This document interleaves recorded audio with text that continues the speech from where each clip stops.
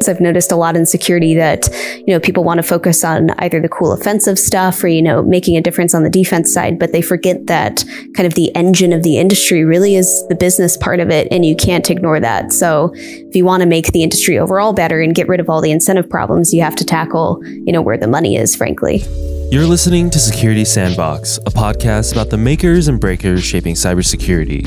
I'm your host, Sean Sun, and on this episode, Kelly Shortridge schools me on behavioral economics and how it affects our cybersecurity lives. When we make a decision, it's not always made with the most sound and clear thinking. It's absolutely human to process and interpret information to create our own realities, but that can lead to mistakes in our judgment. These types of errors are called cognitive biases. They can influence how we think and act. For example, confirmation bias is when we like to listen to information that confirms what we already know. Another example you may have heard or at least seen is the gambler's fallacy, the concept of, I flipped the tails 5 times in a row, so there's a much higher chance that the next flip will be heads. But when it's time to make a decision, it's important to take a step back and make sure that our reasoning isn't flawed, especially when it comes to cybersecurity. Kelly Shortridge is the Vice President of Product Strategy at Capsule 8, a security platform that detects and defends your entire Linux production environment. Her background in economics and behavioral economics is a perspective that lets her call out the cognitive biases behind security decision making. On this episode, we talk about how to think clearly about security, how to be a therapist for chief information security officers, and how the dragons from Game of Thrones relate to this industry. Kelly Shortridge, welcome to the show. Thank you so much for having me. So you are the Vice President of Product Strategy at Capsule 8. So what does that mean? What does your day-to-day look like? That's a great question. So as VP of Product Strategy, a big chunk of what I try to do is deeply understand the market. So from CISOs to security analysts, then obviously to the DevOps and operations side, like making sure we really understand the pain points and making sure that in our product, we're obviously solving those pain points. So no day is frankly alike. I know that's kind of a cop-out answer, but I may be reading a ton, talking to people externally to the company, speaking to people internally to tackle whatever challenges are happening, doing a lot of writing. Like I've been doing quite a few blog posts, so it really looks different day to day, but kind of the overarching theme is making sure that we're meeting the needs of the market. Yeah, I noticed that you have a new blog post about you learning Linux. Is that right? Yeah, so this is really my first role where I've had to actually understand Linux. So I've been learning a ton about it, which has actually been a lot of fun. So what is your learning process like? How do you learn new technical things? So I'm very much a visual learner, and I'm a voracious reader. So I start by just having, the prerequisite 90 tabs in the browser open and just devouring as much as I can. And then luckily at Capsule 8, I work on an incredibly brilliant team, so I can come to them with any questions I have to fill in the gaps, which is super useful. But I would say in general, my learning process is very much that, like it's devour as much as I can, figure out my list of questions, and then find people who are smarter than I am, at least on the topic, and ask them. I think something that many listeners will know is that Capsule 8 has a new show called Between Two Kernels, which you are the host of. Yes. What is that, and where did that idea come from? So Between Two Kernels is naturally based on Between Two Ferns, and a big theme of kind of a lot of things I do is trying to poke holes in a lot of the fluff that we have in the information security industry. There just aren't really many honest conversations and dialogues. You just hear whispers in back rooms about the truth. So Between Two Kernels, the goal is to talk to leaders in the industry, but in a way that actually asks pertinent questions, not just ones to fluff up their ego. When you say fluff, are you talking about like buzzwords and just like things people say that kind of obfuscate what they really mean, or? Yeah, so that would definitely include buzzwords, but I think it's also when you see interviews with, legends and leaders in information security, it's almost always somehow stroking their ego, right? Like even a podcast like this, you're probably not going to ask me about, why did one of my blog posts suck if it did suck, right? Like generally, it's just not something that happens. But I think information security really does need a lot more reality checks in kind of the information stream that we see, even whether it's products or whether it's people. Just keeping people a little more honest, I think, is a needed aspect that we're missing overall. Yeah, definitely. Has anything surprised you along the way of doing these interviews? Yeah, there have definitely been a few surprises. The first one I would say is just that people are surprisingly open to having these kind of honest conversations. So I definitely don't think that the kind of status quo we've had of all these, fluff pieces is necessarily what we have to be doing. I think people really are yearning for these honest conversations, even the interviewees. I think also, frankly, the fact that there's been such great response, like it sounds like a kind of silly thing on paper, but I think we've actually been able to produce also insightful content, not just entertaining content. So what is it like asking Art Coviello, who is the former executive chairman and CEO of RSA? My first question is, what is it like knowing that the conference you founded is now the most hated in information security? Yeah, it's a little daunting, like coming for the person who created a conference and telling them basically that their conference sucks. But he was totally game. I have to say I was a little nervous, but I was pleasantly surprised at his candid response. It's interesting because it almost feels as if this type of fluff and like buzzwords is like your ticket to entry almost. Like by saying these things about your company, like then VCs will take you seriously because now you sound cool and you like, I guess, how do we promote more honesty when we talk about our companies? That's something I think about a lot. I think, again, it kind of goes back to even what you pointed out, like the way I even learned, like explaining things to people simply. I do think that there's a huge gap right now between one, you have people in marketing that frankly are mostly shunned by security people. So I don't actually blame marketing people, even though I do think the marketing is bad. I think also like any person, they have to be taught about the industry. They have to be taught like why saying certain things, like what was it in the episode with Halvard, like zero trust privilege or whatever it is, like explaining why that can be problematic. I think another side of it is the VCs are looking for these buzzwords. They aren't necessarily looking to understand the technology deeply or even the problems deeply. They're kind of looking to make sure that they're keeping up with their other VC peers by investing in the right category, which almost always is based on a buzzword. And I think, frankly, the technology people themselves oftentimes are so enamored with the technology that they've built that they kind of throw up their hands and think that the technology can market itself. And that leads back into they don't necessarily work with marketing people to be able to explain these concepts simply. So I think it's kind of, there's so many different facets, I guess, to the problem that I don't think there's one key difference that will make it better, so to speak. I do think just calling out the marketing things more. And again, like one thing I do at Capsulate as well, I love our marketing people and I make sure to take time with them and explain kind of like, here's how I think we can explain something more simply and in a more straightforward way. So I think we need more of that. We need more of holding people accountable and also educating, like, listen, not everyone wants to hear about these like very buzzword written things. So I think there's more effort required on the part of the technical security people as well. So how do you explain things to the marketing side? It's a lot easier to explain things to marketing people than, for example, CEOs or board of directors, because the marketing people want to do their job well. They have more patience. So I think practice on, executives has actually lent itself very well for me to be able to explain it to marketing people. I think that's one stigma that I really dislike in general in security is, listen, like I can totally get how sometimes salespeople are obnoxious, but they're not going to get less obnoxious if you just ignore them and pretend like they don't exist, right? You have to actually put in the effort to talk with them. So I think that's a huge problem there. So I think just assuming like there's good faith there, they want to do their job well, and just taking the time. I really don't think it's too complicated to explain, why it matters that you can catch like 0-day versus crypto miners versus whatever else. Definitely. So I think your perspective in terms of how you go about this type of fluff, I think it's unique. I don't think there's too many voices talking about this just yet. I think it's something that definitely is on a lot of people's minds, but you've been very vocal about it. Do you think part of your background in economics and behavioral economics has played into that or has aided in that?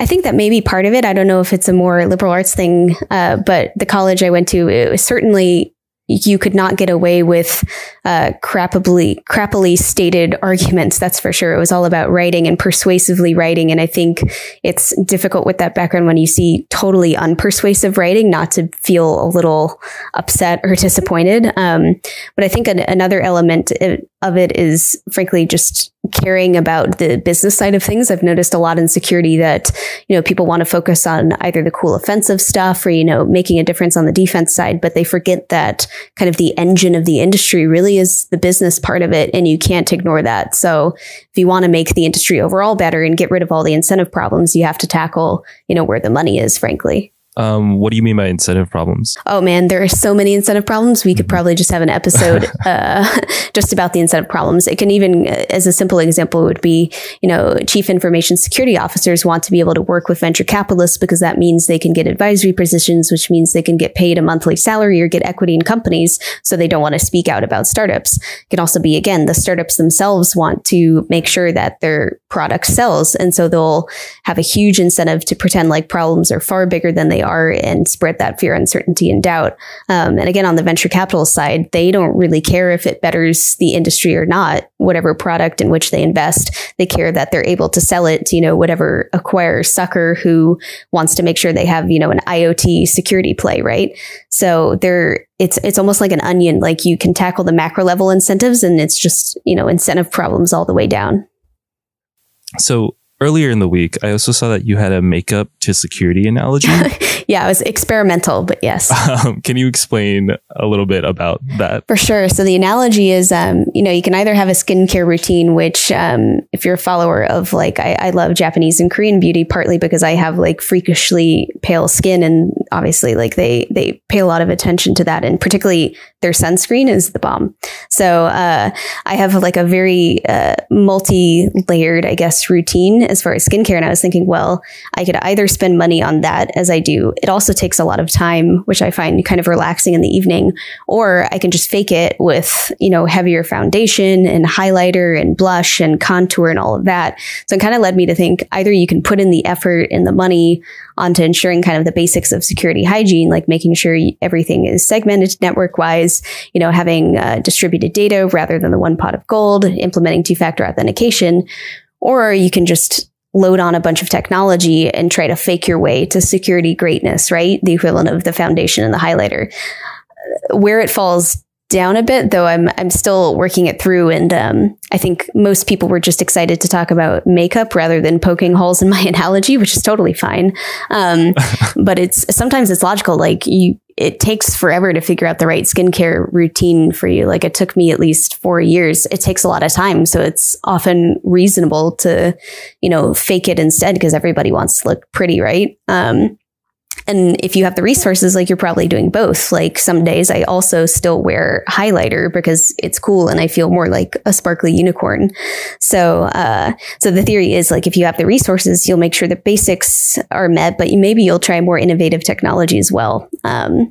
But yeah, so I'm not sure if I'll stick with the analogy, but it is a fun one. So going back a little bit, what are some ways you've seen companies fake it? So many ways. A lot of it is just the compliance checklists. And then it's mostly when I would say the security teams speak up to other people. It's hard to fake it with, actual incidents and stuff. But at least speaking up, if they make sure they have pretty reports, and I don't necessarily hate pretty reports, but if they basically make sure that at least it looks like they understand what's going on and it looks like they have some control, and they say, oh, well, we bought whatever, $250,000 Blinky box, we're all set. That tends to hide a lot of the problems, whether it's, there's burnout among the team and there's huge team turnover, there isn't great asset management. You can fake that with at least saying listen, we have the best of the line protection, and, so-and-so big bank uses the same products we do. Meanwhile, you don't have two-factor across all of your salesperson's accounts. That's a huge issue.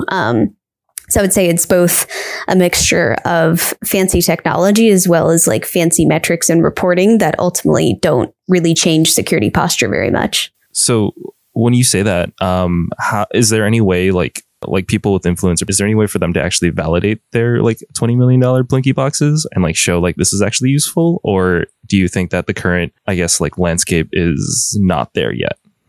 So that gets into a term called return on security investment, which is something that I personally think is somewhat of a holy grail in the industry. I don't think anyone's perfectly there yet. But basically return on security investment, like ROI, just general return on investment, is supposed to measure like what's the value you're getting out of a product over time.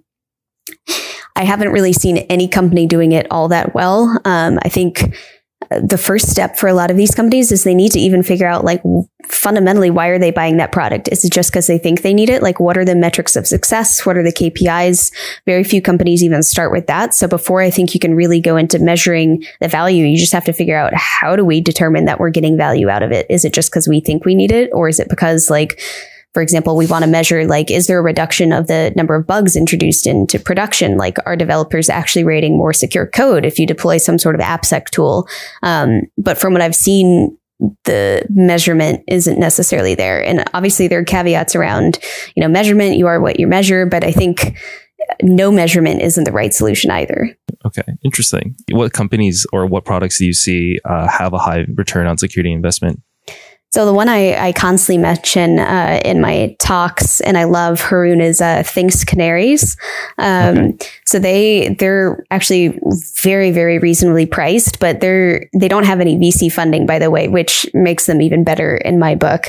But basically, you can deploy an actual physical box. You can pretend it's like a server or a network drive, but also even with your own Canary tokens, it's canarytokens.org. You can get free tokens like a PDF, a Word document, or a Windows drive, put it on your machine, label it something like super sensitive info or whatever. And then if someone clicks on any of the documents or the file folder, it'll actually alert you in your email, like, hey, someone accessed this, which is pretty awesome. And obviously the enterprise deployment's more sophisticated than that, but it's actually pretty amazing, like what the feedback and response is from customers. It's like stupid simple to use. It's not overpriced. It's incredibly effective. It's basically all signal, not noise. So that's immediately what comes to mind with that product as far as a high ROI. I think Duo Security, even though they're now, owned by the Cisco overlords, was another great example of one that was super easy to use and obviously provided a huge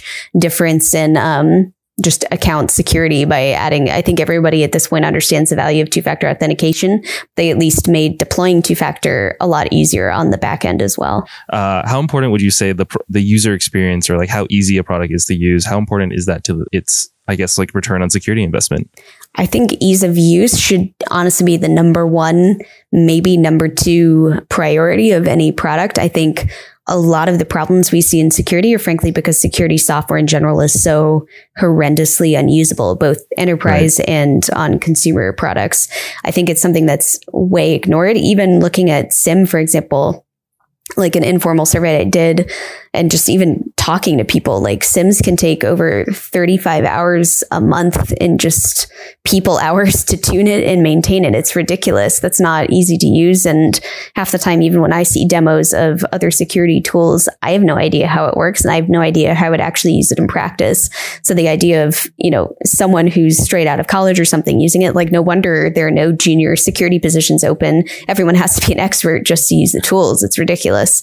So I'd say if there was one area of improvement, like, I'm even fine with security tools that don't like work as well, like detection or protection wise, just make them easy to use, make it easy enough for even like a developer to use it. Right. But you don't see that very often. Yeah. I guess to kind of think about what you're saying, we need to add more design into cybersecurity and think about design when we create products. Yes. Oh, completely. I mean, that's, to me, across the board, we need a lot more partnership between the technical and like less technical sides. If you consider design less technical, which I don't necessarily, but I think there's generally a sense that I've always gotten that security people look down. Again, it's marketing and sales, things like design, things that aren't, super hardcore computer science. So I think they respect like electrical engineers. That's my impression. But we need more of that. And we need more people that, we need more security people actually working with design people to be like, hey, this is like the end user goal. Can you help us figure out how to make this like actually workable rather than totally unusable?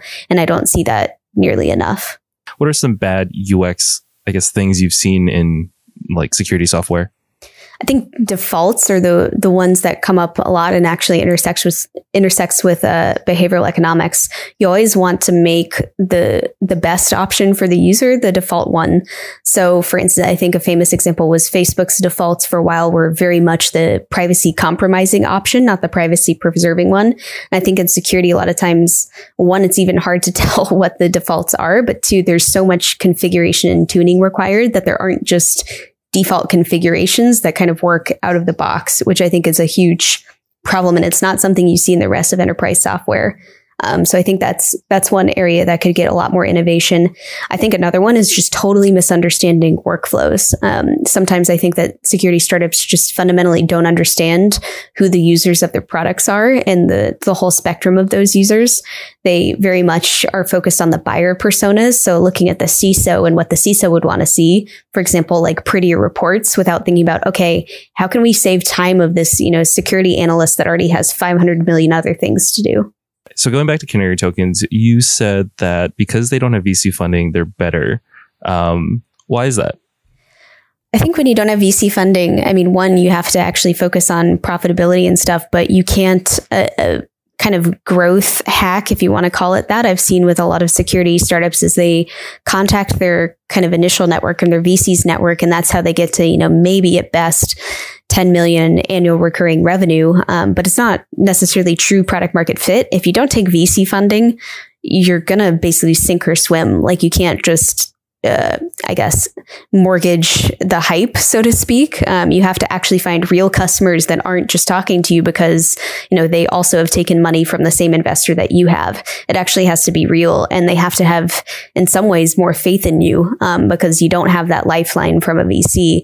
So I think it actually makes there's something to be said for I think there was a Silicon Valley episode about this as well, but constraining your resources actually allows you to be adaptable, right? Like it's similar to, I think, some people that have, I don't know, it's actually a great example is I think it's Bill Gates, right? That made sure his kids are going to live comfortably, but not like so comfortably that they're never going to feel any pressure to do, right, or they won't just end up doing nothing, right? So I think it's very similar. If you raise, 20 million in your second year of being alive, like what pressure do you really have to hustle to make sure you have product market fit? If you don't have $20 million and you're just surviving off of the love of your customers, well, I think you're going to work a lot harder to please them. So let's say I'm building a SIEM and I was thinking about ease of use and I was thinking about good UX. What is the first thing I should care about? I would definitely do user research to figure out how they're using the data. What other tools are using the data? Where, for example, like, does it eventually end up in an Excel spreadsheet for some reason? Like, what decisions is it leading to, and where do those decisions sit? Who are those decision makers? So basically following the entire data pipeline and figuring out how to make that a lot easier, I think is a huge step. I think, frankly, in the SIEM market, we see some of the SIEM 2.0 companies or startups really being advertised. And a lot of that is just Splunk, but for less money, which is its own angle. But I like to think that with some user research and really making sure that to keep the data pipeline well lubricated, so to speak, I think that's a huge example. And again, like how to figure out how to cut down the signal to noise ratio is another big one. So can you do filtering before the data actually hits the SIEM is another good example. So I've personally been trying to get better at UX research, and especially like doing user surveys and like learning from them. Do you have any advice for people doing user surveys? Definitely. So I would say in general, I actually like having more user interviews than surveys, though obviously that's a lot more manual and a lot less scalable. So I think either way works. But the reason why I prefer interviews is I also feel like you can really get to the heart of problems better. So for example, like with the SIEM, they're like, oh, well, it takes too much time. It's like, okay, but why? You may think that, oh, we just need to like replace 2 clicks with 1 click, but is that really the problem? Or is it because they have to switch tabs to look in different consoles? Is it because they have to port the data elsewhere? Like really getting down and understanding the problem, even if it's the ultimate problem is all the other tools are generating so much work for them that they feel like overwhelmed. Maybe that's also an opportunity. So I think avoiding the surface explanations for why users are frustrated is important, like really digging down into like what are the true pains that they're experiencing, because people don't always know why they're necessarily experiencing the pain. It may be whatever is the most easily identifiable, when really it's a series of, like micro actions that eventually bubble up into a horribly frustrating user experience. So I think, that investigation is critical. So when you're doing, like, I guess, would you say it's like a diagnosis of these pain points? Oh, completely. Yeah. I think sometimes a big chunk of my job feels like psychology, which isn't that necessarily unrelated to like behavioral economics, but it's even like talking with CISOs, many of whom I count among friends. It's really listening to them, almost like therapy, and like kind of helping guide them through the process of like, okay, but what really is driving the anxiety, which can actually be a little fun. Like what problems from your childhood has affected you? Exactly.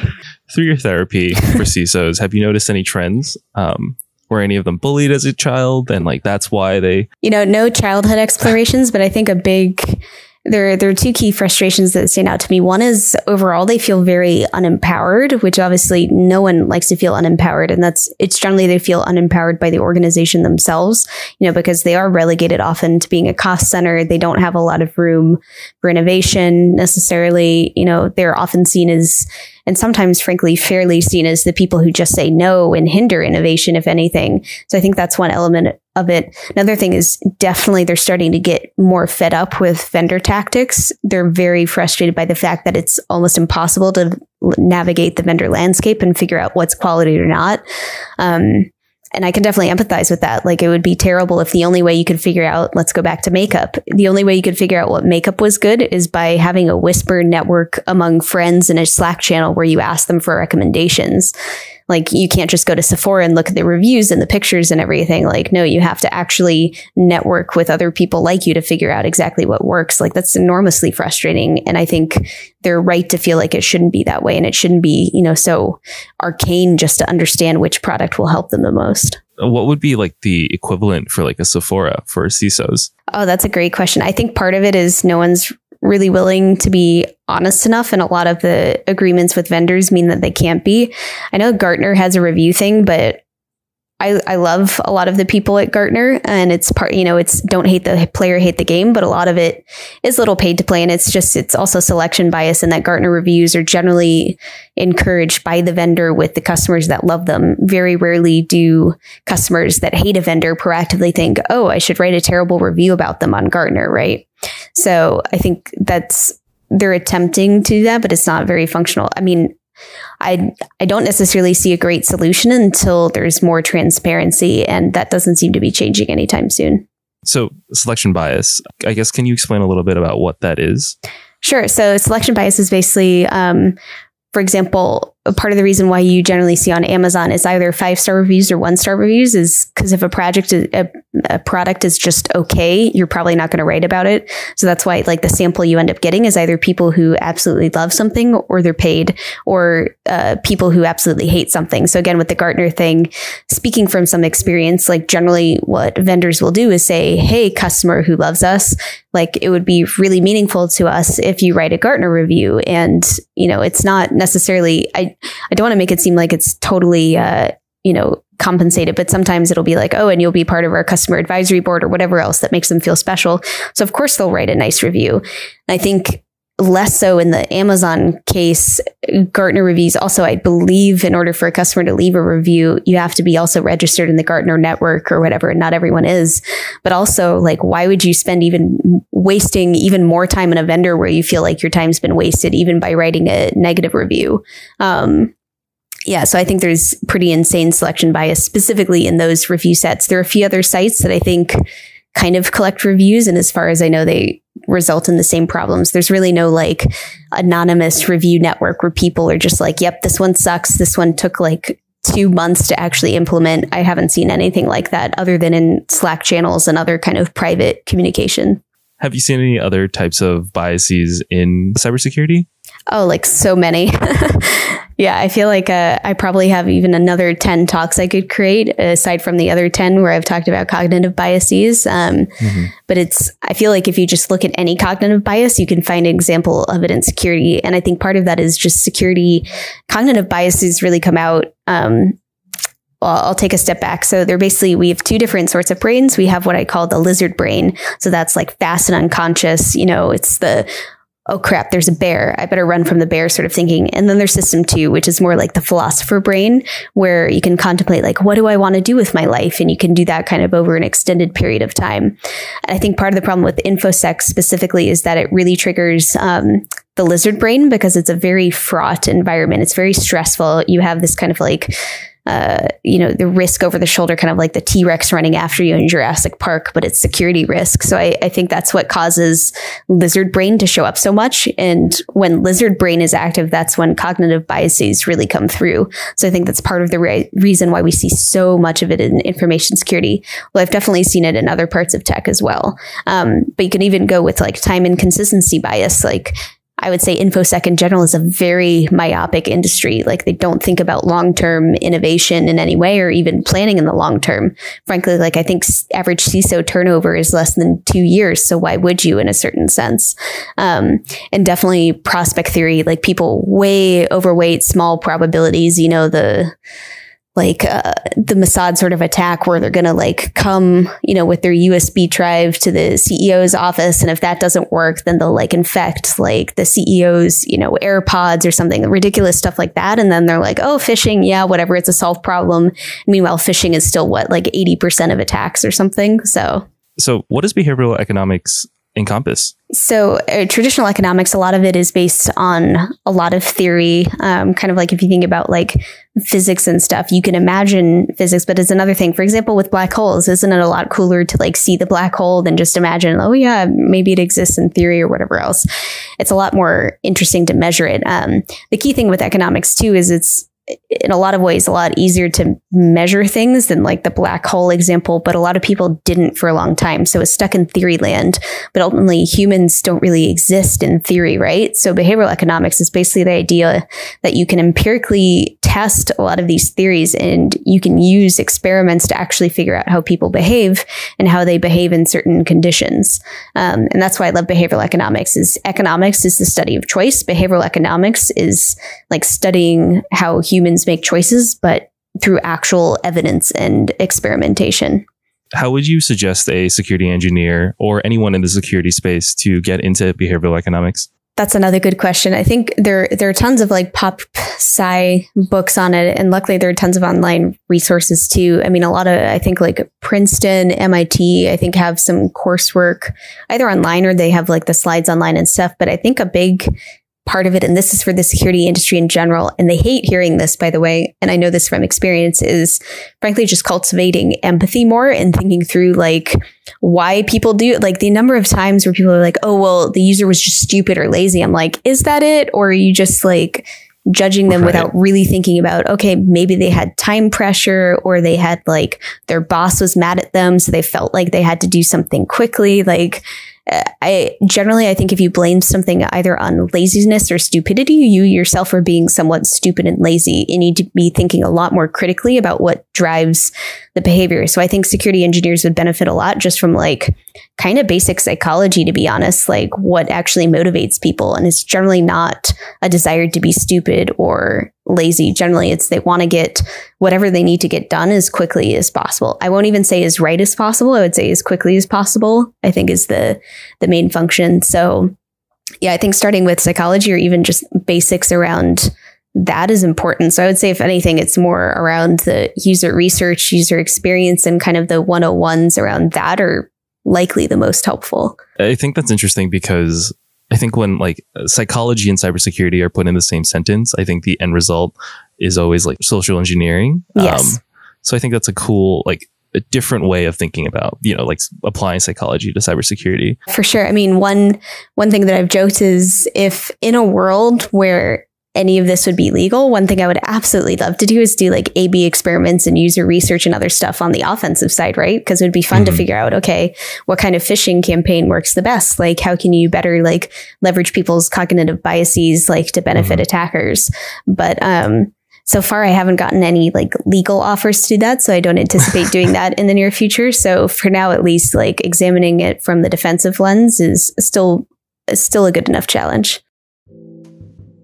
So if you go on Kelly's website, you might find something that says, "I run a top secret publication, return oriented." What was that? What is that super secretive mailing list newsletter? It is super secretive, and part of that is to make sure that the reader base, it's very much in the thinking that almost if you're familiar with Game of Thrones, like Varys and the little birds, I want to make sure the reader list are all very valuable little birds who also can provide intelligence and signal. So everyone's contributing to the pot.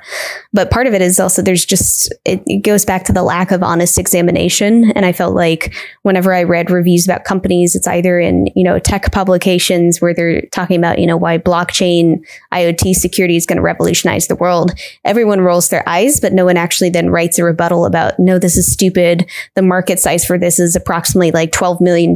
Like this company had no reason raising 50 million. So that was part of the motivation. And I do, aside from the super secret newsletter, I obviously talk about that a lot externally as well. Do you see any parallels between things that happen at Game of Thrones and things that happen in the security world?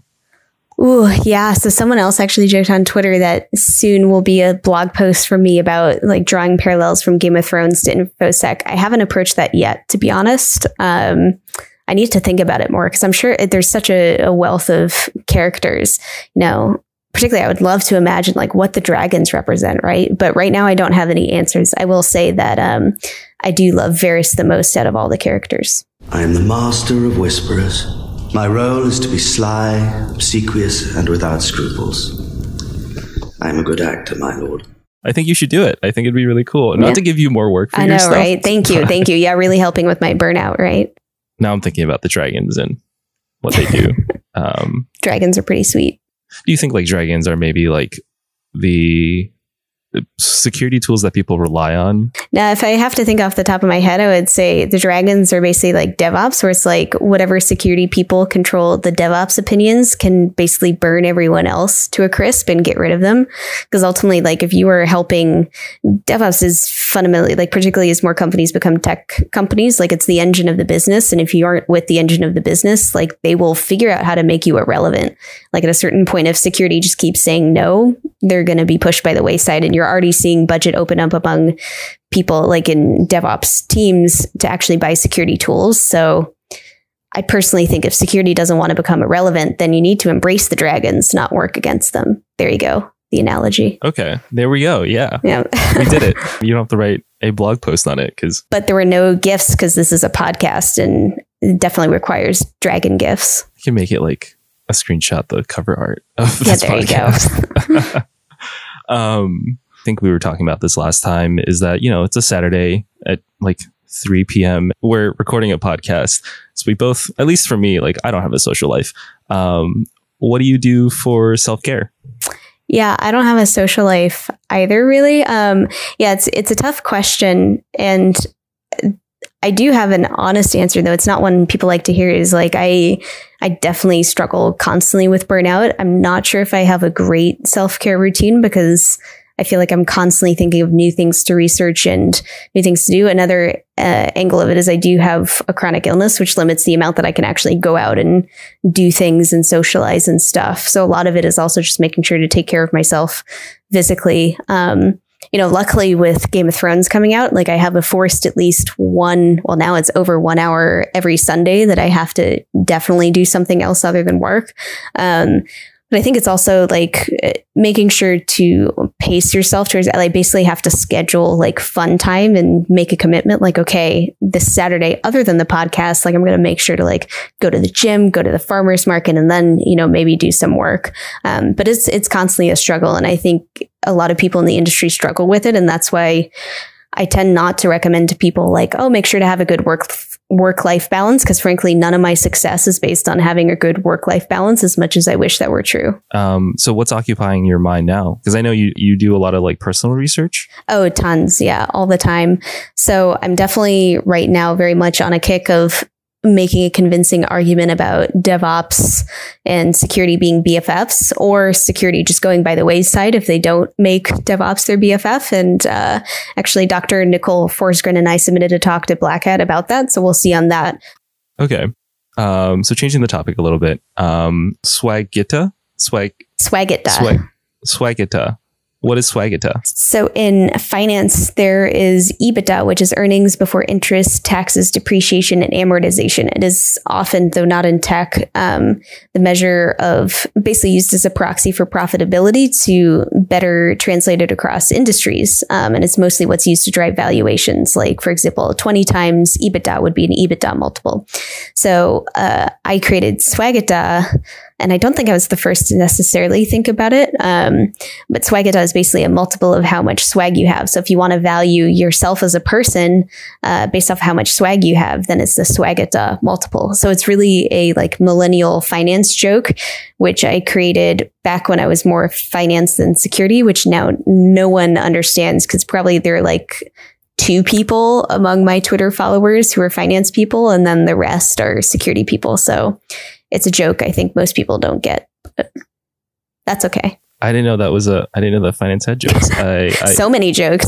Dude, this is the thing that I will constantly tell people if they ask, is that investment bankers take themselves far less seriously than information security professionals, which cracks me up to no end. So what do you think of the whole Patagonia thing that's happened? I think it's great. If anything, I've seen more finance people joke about it themselves than who are actually mad about it. But I think it makes sense, right? Like if I'm Patagonia, like you don't necessarily want to, if you're kind of the hippie, crunchy granola outdoor company, you don't necessarily want to be associated with, Ferragamo loafers and, $1,000 tailored suits or anything. I don't know. Patagonia is like the supreme of white collars. So yeah, I do not personally own a Patagonia vest, so maybe because I don't have a stake in it, that's why I'm not too upset. I do still have one of my investment banker gym bags. There's like a very notable bag if you rock around the city, you'll recognize. But do you think that like we could ever create like a Hypita? Hypita? Yeah, I think so. It's a little harder to say, but yeah, I would encourage anyone to figure out a Hypita. Though I think Swagita is a better, like Hypita to me is almost a measure of being overvalued, right? Because hype isn't a good thing. Swag is generally a good thing. Well, that's what I'm talking about, right? Like this is going back to the RSA buzzword bingo. Yep. Do you think that we could possibly create a Hypita? I don't know. I think that needs refining. Yeah. But I like the spirit of it though, is basically like, okay, how much are you overvalued? Yeah. Like how much are you overhyped? I like it. So speaking of the RSA buzzword bingo, how did you come up with those buzzwords? This time, so in prior years, it was basically driven off of what I was hearing in the market and what stuck out to me the most. This year, I actually took an empirical approach. I think I took 100 companies. It was either 50 or 100 companies, most of whom were exhibiting at RSA, and manually went through their websites, just the homepage and the product pages, not the other pages, to see which buzzwords occurred the most, and then basically sorted by which ones were most frequent. Which one was your favorite of this year? Favorite? I mean, they all kind of make me want to die and leave the industry, to be honest. But the one that definitely stood out to me was the real world, which I'm not necessarily opposed to it, but it's just, to me, it's just such a statement of the industry that we even have to clarify like that a threat is real world and not made up, because so many of the threats that vendors talk about are made up. Like the fact that real world even has to exist as a buzzword says volumes about the industry. Well, now we have like VR and AR. So like, I feel like real world is slowly becoming more of a...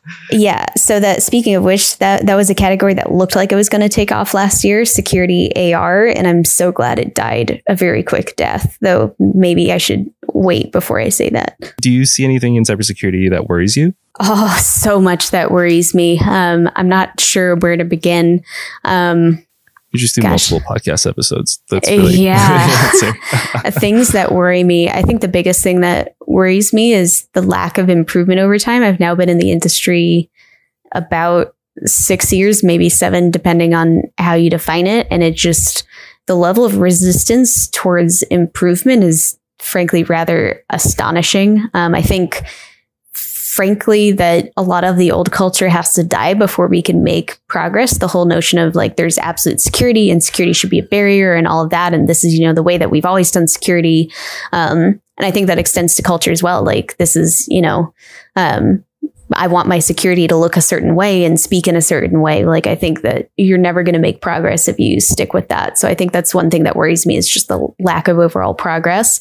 I think another thing that worries me is the whole VC dynamics, which I've talked about at length in a bunch of places, but basically there's not a lot of great incentive to actually fund tools that work really well versus tools that could potentially get acquired for a lot of money.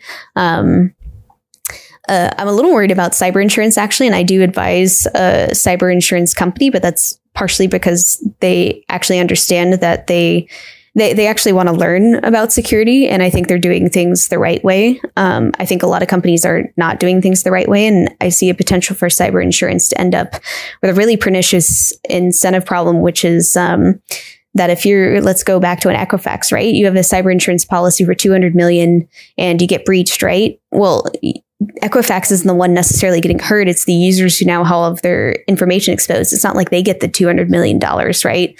So that's what's called the principal agent problem, where it's basically you can do very little to secure yourself, but as long as you have cyber insurance, you may treat the risk as solved, but you aren't the one who actually has to bear most of the costs of a breach. So I see that kind of on the horizon, and that definitely worries me. Okay. On a, I guess, like less depressing note, less bad things about cybersecurity, what are some things you see in cybersecurity that excite you, whether it's a movement or a company or whatever? Honestly, it's a lot of the people. I feel like I've seen and heard so many like fresher voices even over the past year. So I'm really excited that finally, I think it's been a lot of effort on, people who frankly were like how I was a few years ago, like pushing their way into the industry, even though they had a very different perspective. And I'm really happy that's starting to happen and that it's not so much of an echo chamber. So I really hope that continues. I think also there's a lot of great movement on even like open source projects at enterprises that realize that they have a problem themselves and are trying to solve it. So that's another exciting thing. It seems like people are getting more passionate about defensive innovation and taking pride in it. So I think that's pretty neat. Beyond that, I think I definitely have more worries than things about which I'm excited. Okay. That's sad to hear. So throughout your process of, going from investment banking and behavioral economics and joining the security world and working at Capsule 8, and also, working on a lot of your really awesome personal research about security, what is one lesson that you have learned and something that you think the audience should take away with? Oh, that's a fantastic question. I think really trusting your instincts. Like, there were plenty of times that I felt like what I had to say was valuable, but when I would kind of hear the rest of the, InfoSec industry talking about it, I was like, well, maybe I'm also just totally insane. So I think going with your gut and still trying it out is worthwhile. I've definitely been told by people, I had someone tell me that I needed to publish like a proper academic paper before I could start speaking at conferences, which, by the way, I've never done. And I've spoken at plenty of conferences, and I know that a lot of security teams have found what I said to be valuable. And that's ultimately the most rewarding, is knowing that you helped make someone's job a little better, at least easier. So I think going with your instincts, being fearless and not compromising your integrity is important. Like, I've never shilled for something I didn't want to shill, right? Like, I tend to be honest, and you can ask the marketing people at Capsule 8, like, I'll definitely be honest when I think something is, not... when I disagree with something. So I think those are the two most important things, is the integrity, and then also like trusting your gut and being fearless about it and putting yourself out there. Cool. Awesome. Okay. Well, Kelly Shortridge, thank you so much for joining me on the show. Thank you so much for having me, Sean. Do you have any shameless plugs, words of wisdom, shout outs, anything you'd like to tell? Oh, yeah. I mean, definitely. I would love for anyone to check out some of my writing and speaking and stuff. But otherwise, try out the Capsule 8 open source sensor. That'll be my only shameless plug for this episode. I'm also going to tell everyone to look at Between Two Kernels, because I get a kick out of it. Also, I learn a lot of really interesting things. Oh, thank you. Hey there, thanks for listening. I would highly recommend checking out Between Two Kernels. You can catch the show on YouTube and also find it on the Capsule 8 website. You can also find Kelly's research on her website at swagata.com or on Medium by looking for Kelly Shortridge. You can also check us out at hackerculture.fm. That's hackerculture.fm. This episode was recorded and mixed by me. Special thanks to Kelly for an awesome conversation, and we wish her the best at Capsule 8.